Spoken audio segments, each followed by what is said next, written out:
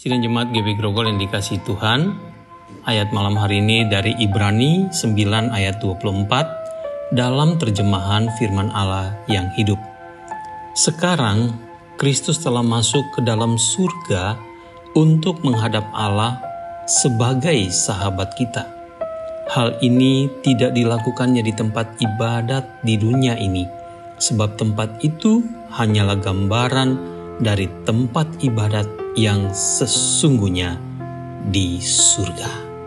Saudara yang kasih dalam Tuhan, kita percaya bahwa Yesus Kristus yang telah naik ke surga, Dia telah ada di hadirat Allah.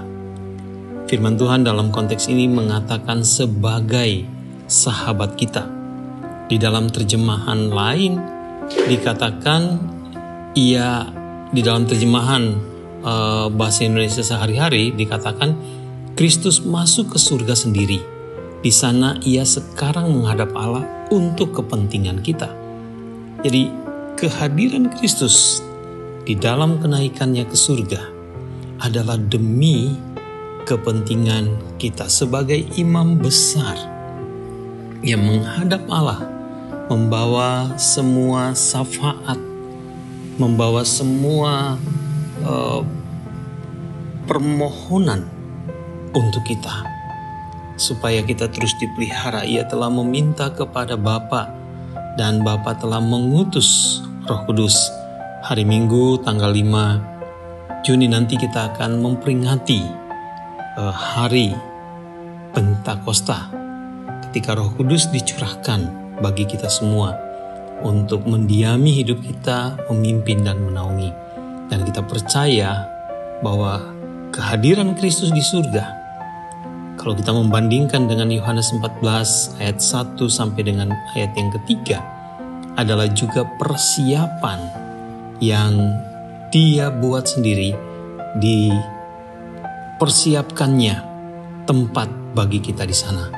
Dan dari sana Dia akan datang untuk menjemput kita, setiap pribadi, dan bahkan kita sebagai satu persekutuan bersama-sama. Karena itu mari kita bersyukur karena kenaikan Kristus ke surga yang telah kita peringati di minggu yang lalu adalah pintu pengharapan bagi kita, atau bahkan jalan kepastian bagi kita bahwa kita pun punya tempat di surga karena Kristus bersyafaat bagi kita sebagai imam besar di hadapan Allah, supaya kita terpelihara dalam kasih karunia-Nya, supaya kita terus bersama-sama menikmati kuasa anugerah-Nya lewat Roh Kudus yang telah dicurahkan bagi kita.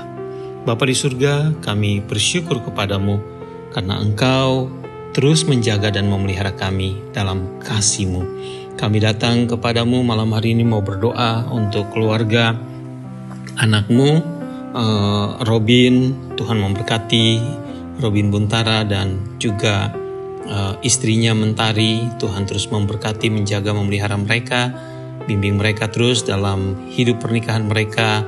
Di awal-awal pernikahan ini Tuhan terus memberkati mereka dengan kasih, kuasa, dan kehadiran Tuhan. Berkati Mentari yang sedang hamil, biarlah Tuhan memelihara bayi dalam kandungannya. Berkati ayah mertua dari Robin yang bersama-sama, Tuhan juga menjaga beliau, memimpin, memelihara, biarlah imannya kepada Tuhan Yesus juga ditumbuhkan oleh Tuhan sendiri.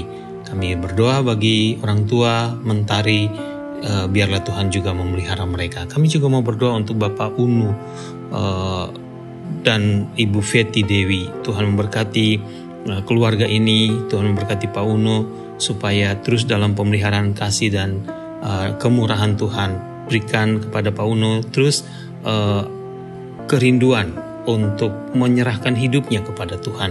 Imannya biarlah Tuhan terus teguhkan. Demikian juga pengharapannya akan Tuhan. Berkati Ibu Feti, karuniakan terus kekuatan, kesehatan, dan pemeliharaan hari demi hari semua anak-anak dan cucu, menantu dari keluarga ini. Biarlah Tuhan memberkati semua anak menantu, cucu-cucu dari Bapak Uno dan Ibu Feti. Tuhan sertai selalu.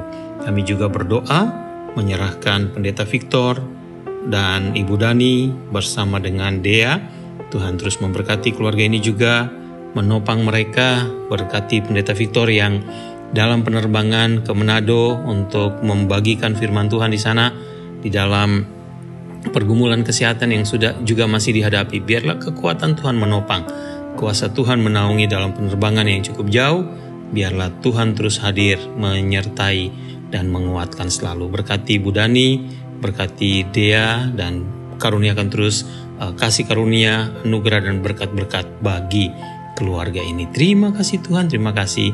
Kami serahkan istirahat kami semua dalam tangan kasih dan pemeliharaan-Mu di sisa malam ini. Dalam nama Yesus kami berdoa. Amin.